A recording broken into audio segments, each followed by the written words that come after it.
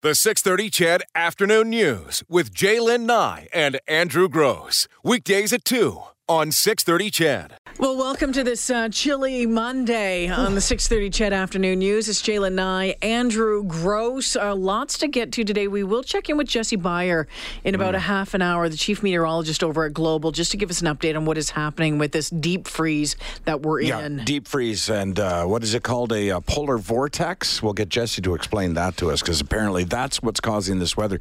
We've got a contest coming up this week that we'll tell you about a little bit later on in the show that's very exciting and will involve people coming in studio.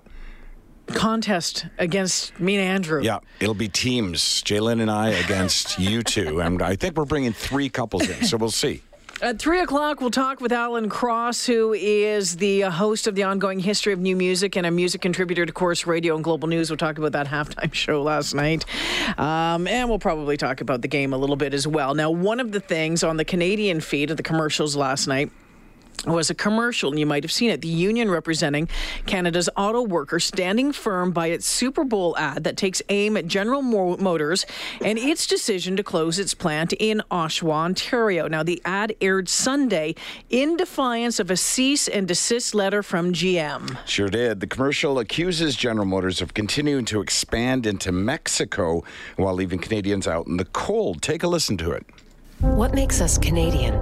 Generosity, supporting friends and neighbors, helping those in need. So when GM needed help, we gave them $300 from every single Canadian. And after that nearly $11 billion bailout, GM continues to expand in Mexico, leaving workers out in the cold. A move that's as un-Canadian as the vehicles they now want to sell us. GM, you may have forgotten our generosity, but we'll never forget your greed. If you want to sell here, build here. Well, the national president of Unifor, Jerry Dias, joins us on the phone this afternoon. Hi, Jerry. Thanks for taking the time. Pleasure is always mine. Yikes, boy, you don't hold any punches, eh? So let me ask. No.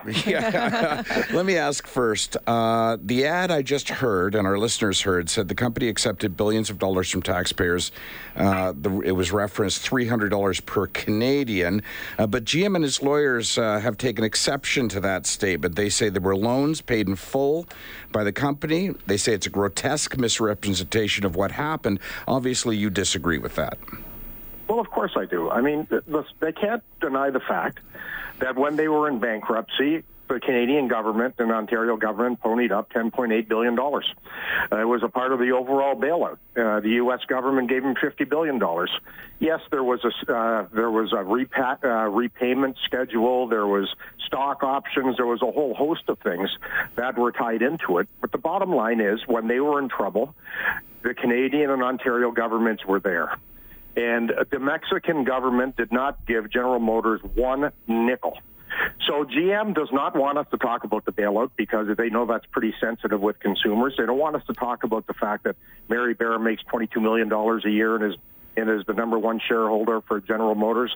They don't like us talking about the fact that they pay their employees in Mexico $2 an hour. They don't like the idea that we say to them that they're going to be building 1 million vehicles a year in Mexico and we're going to be building less than 200,000 here in Canada. So this is about them trying to stifle our dissent. This is them trying to silence the concern of 24,000 Canadians that are going to lose their job. And it's not working. And nor will it work. Jerry, got to ask you if you're hoping to maybe sway GM not to make that move or maybe to keep the Oshawa plant open, do you think that this is the right way to do it? Or is this just kind of burning some bridges? You know, you're throwing the grenade as you're crossing it. Oh, look, GM was emphatic right from the beginning. They weren't changing their mind. I thought if by using sophisticated terminology and sucked up that somehow they would have reversed their decision, I would have preferred to go that route. But they've been very adamant right from the beginning that too bad, even though they signed a collective agreement with us. That's the problem, is they signed an agreement with us in 2016 that said they weren't closing the Oshawa plant, and here they announce it anyway. So they're completely arrogant. So the only thing that's going to get their attention is this, in my opinion. So obviously you're hoping for public support and pushback to this. Can I ask you an apples and question? Sure. All right. So a car made by General Motors in Mexico, or parts thereof, side by side with the car made in Oshawa, or parts thereof, are they identical? Is the only difference the cost of labor? Yes. Okay. Absolutely. We build a Chevy Equinox, for example, in Ingersoll, and they build the exact same Equinox in 2 assembly plants in Mexico. Okay. The difference is you're dead on. It's $30 an hour versus $2. Gotcha. So, and I'm anticipating what our text line is going to say, but as soon as you hear the word union, right, and, text line's going to light up and say, well, if these auto workers wanted less money, possibly they wouldn't be closing the plant. Oh, please. I mean, ultimately, they're paying their employees $2 an hour. Do I work for $3 an hour? No, but is there a compromise between 30 and 2? Well, look, let's be realistically here. 4% of a price of a car is labor. 4%. So our $30 an hour is not exactly going to bankrupt General Motors, but they should have a situation in place where you would think you would want your own employees to be able to afford to buy your cars. A worker that works in the Ramos plant in Mexico, it would take them 8 years to buy the Chevy Terrain that they're building. 8 years. That's based on the fact that they don't eat. They don't spend money on housing. They don't feed they don't clothe any. It's ridiculous. It's Jerry, about straight greed. That's all there is to it. For sure. Well, I shouldn't say for sure. But, let's be real here, though. This is not about protecting Mexican workers or working conditions. This is about protecting Canadian workers and wages. This is about both. This is about finding a way that we can have some sort of a balance. Look, I am very supportive and spent a lot of time during the NAFTA renegotiations talking about the working conditions in Mexico, talking about free collective bargaining, talking about putting into place a mechanism that would give the citizens of Mexico opportunities to have a decent life. But this is also about finding a mechanism that says we deserve our fair share of the jobs as well. We closed 4 assembly plants in Canada. They closed 10 in the United States. They opened 8 in Mexico and are opening 2 more. The BMW plant that opens this year, they're going to pay their employees $1.10 an hour. So there's something inherently wrong with the system that is laid out that way. And that's what we try to fix and did to a large extent in the last set of negotiations with NAFTA. Jerry, I just want to go back to this commercial that aired again, and I know you've been asked a lot about it today. A couple of things. I'm curious to know what went through your mind when the cease and desist order came across your desk from General Motors, number one. And number two, give our listeners an idea. We hear about the cost of Super Bowl commercials and what it costs to do this. Well, it cost about $180,000 to do the ad. We just played it in Canada. There would have been about $5 million if we did it in the U.S. Yeah. So it was $180,000. So it was money well spent. This is about the discussion. This is about General Motors understanding that we're not giving up. This is about General Motors living up to the terms of the agreement that they signed with us in 2016. So what was obviously we know what your response was to the cease and desist order. You ignored it. You went ahead and played it and played it. So what happens now, Jerry, as far as talks? Are you sitting down? Are you having any conversations with GM? Are you having any conversations with the federal government? Where do you go next on this front? Well, I've had discussions last week with the federal government. I know the federal government has basically in the standing committee subpoenaed Mary Barra to come up to speak before the parliamentary panel, which is a good start.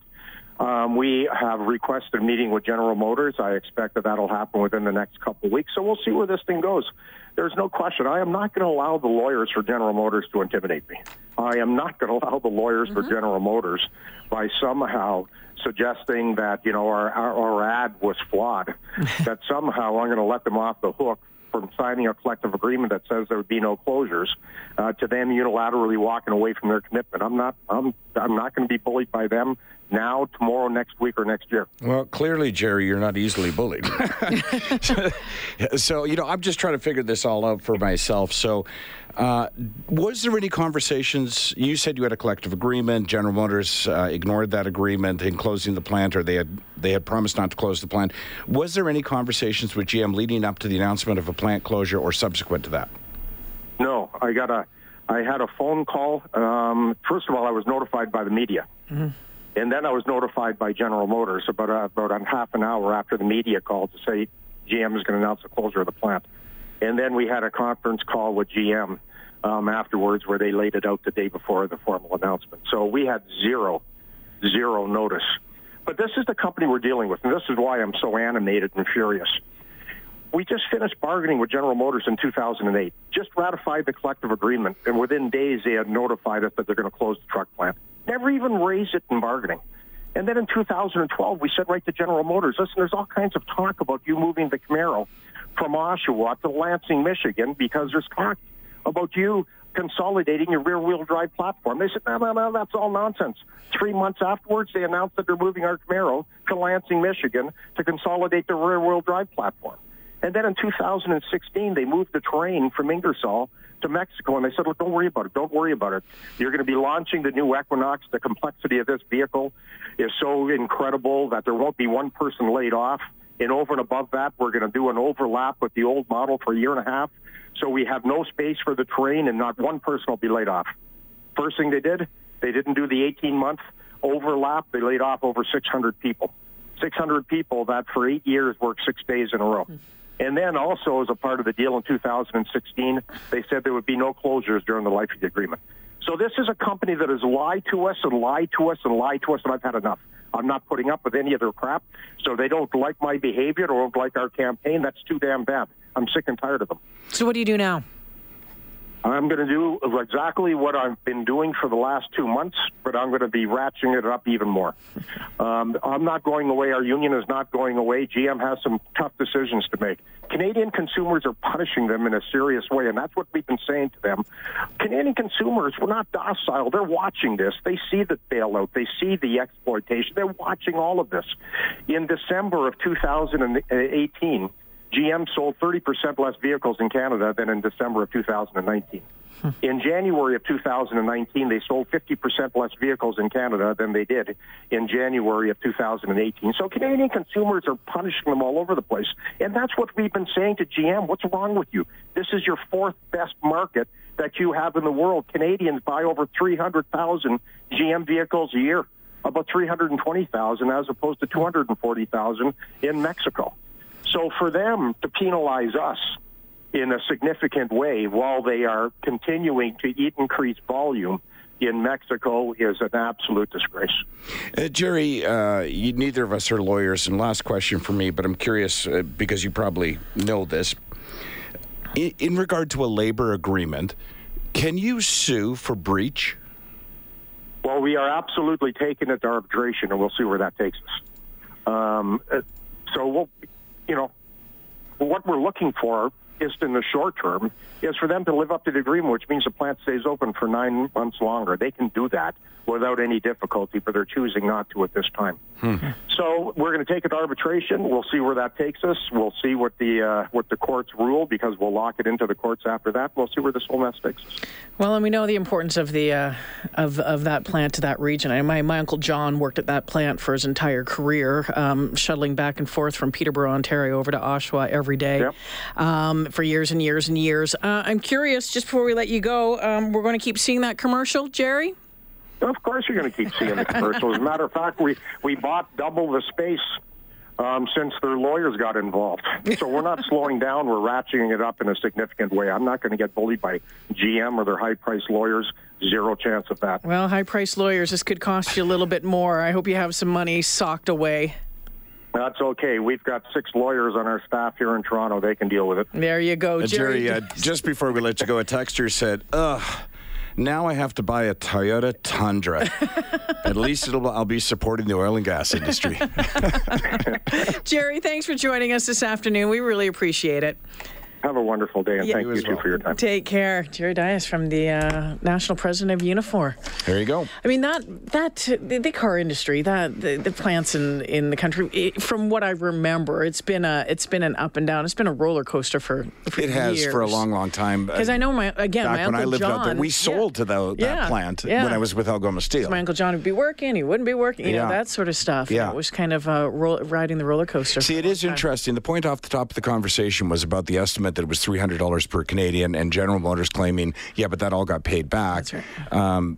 Jerry saying, there were some other components of it, stock and that sort of thing. But I think the analogy that came to mind as he was speaking was, for me, was, but if you're drowning you're about to die and somebody throws you a rope and then pulls you out and you say, well, what was the cost, though, right? Well, yeah, but they saved you from dying. Yeah. So do you not sort of owe them then? And I'm speaking now of General Motors owing Canada a debt for preventing them from going further into bankruptcy. Yeah, when you hear from GM and how they're kind of, each side is looking at the numbers differently. I mean, the number is there. We know the bailout was there, but each of them are, let's say, skewing it. Yeah, for their own side. And of course, that's not surprising. But let's be real. This is not going to get the plant in Oshawa reopened. Well, I think, at this point, I don't believe that Jerry was trying to, your question with regard to, how GM perceives this sort of tactic. I think they're beyond negotiating with GM. Oh, yeah. So I think what they're really looking for now is public attention, government attention. I think what they want is for Canadians to sit up and take notice and say, exactly. Okay, you know what? Turn around and hit them where it hurts. Yeah. Sometimes, when you go to buy a vehicle or lease a vehicle, whatever it is, what goes into your mind when you're doing that? Is it price? Is it what you like? Is it, I'm the wrong guy to ask because cars to me, and I've told you this before, mean nothing. They have to be priced right, good on gas, be able to hit a deer, honestly. Yeah, what the kid, when he came back from Tokyo, he had researched and knew exactly the vehicle he went and bought, and that's what he got. Whereas I think other people are, I'm going to go here, see what's the best I can get. Could be model type. Is it based on right? models? Yeah, like some people like SUVs, some people like something a little smaller. I've driven a Toyota. My first vehicle was a Toyota Tercel, and I didn't get that vehicle until I moved to 1998. I told you I didn't get my license till I was 21. Yeah. Didn't own my first vehicle till 28, and it was a hand-me-down from, I think, my step-grandmother. And then I had a Kia. I drove a Kia Sorento for quite a long time, and of course now I drive Volvos. But when it comes to deciding, what you like, I mean, the Sorento, the Kia, it was my ex-husband said, you know what, I think this would be a good SUV for you. Let's go look at it. And I was like, well, okay, I knew nothing about vehicles. Well, yeah, it's not that I don't know anything about vehicles, although I honestly don't know a lot about vehicles. The last 3, I put Carol on the case. Well, she researches everything. She does. Right? She loves doing it too. So because you have the Patriot, right? Yeah, I've had 2 Patriots, and the car before that, I want to say, was a Saturn. TJ? What do you call those? What kind of vehicle does she drive? Maybe I know nothing about cars. I don't know. Anyway, PJ Cruiser. Not a TJ Cruiser. It's not. It's not a PT Cruiser. No. It's not a PT Cruiser. Anyway, yeah, but. But when you went to go get the Patriot, you're like, okay, I like the look of it. Well, yeah, for me it was, I had just hit a moose 2 cars ago, and then the last car I had hit a deer, as Hunter said. You must be the talk of the forest. And then I had transmission problems with it after that and some other problems, so I just wanted to get rid of that car. So, Carol at that point did the research. We ended up with the Jeep. And in that particular case, I had 3 Jeeps to choose from, and 3 different years and 3 different prices, but they were all slightly, gently used. I didn't buy new. And for me, it was like, okay, the one that I have now, when I got in the car and turned over the ignition, the cup holders lit up. You're like, I like that. I got to be honest with you. I was like, I really like that. But the amount of time that I drive, honestly, in the dark, having a coffee or a Coke, and you're trying to find the cup holder. But I mean, at that point, that wasn't the only reason I bought the car. But obviously, at that point, I had decided. I decided on a Jeep Patriot or some Jeep model. Yeah. But it was funny because I turned over the ignition and went, oh my gosh, did that just happen? Like these little green rings. I thought, taking this one. I love learning about the safety stuff that was in the Volvos that I drive now, and I feel quite good, especially driving that road that I have to drive every day. And again, whatever it is, I know all sorts of vehicles have all sorts of different safety stuff, whatever blows your skirt up. But when you find something that connects, it's like, okay, I'm comfortable with basically how basic the Patriot is. Yeah. I to be honest with you, I don't want a car with all those safety features. Yeah. I don't want bells and buzzers and. Well, I'll tell you something. There's something that my car still does that I'm not sure what it does. Every once in a while it dings, and I'm like, I don't know what that is for. Oh, that's an angel getting its wings. Mystery solved. 2:29. When we come back, we'll check in with Chief Meteorologist at Global Edmonton. We'll check out what's happening and how long this weather is going to stick around for. The 6:30 CHED Afternoon News with Jaylen Nye and Andrew Gross. Weekdays at 2 on 6:30 CHED.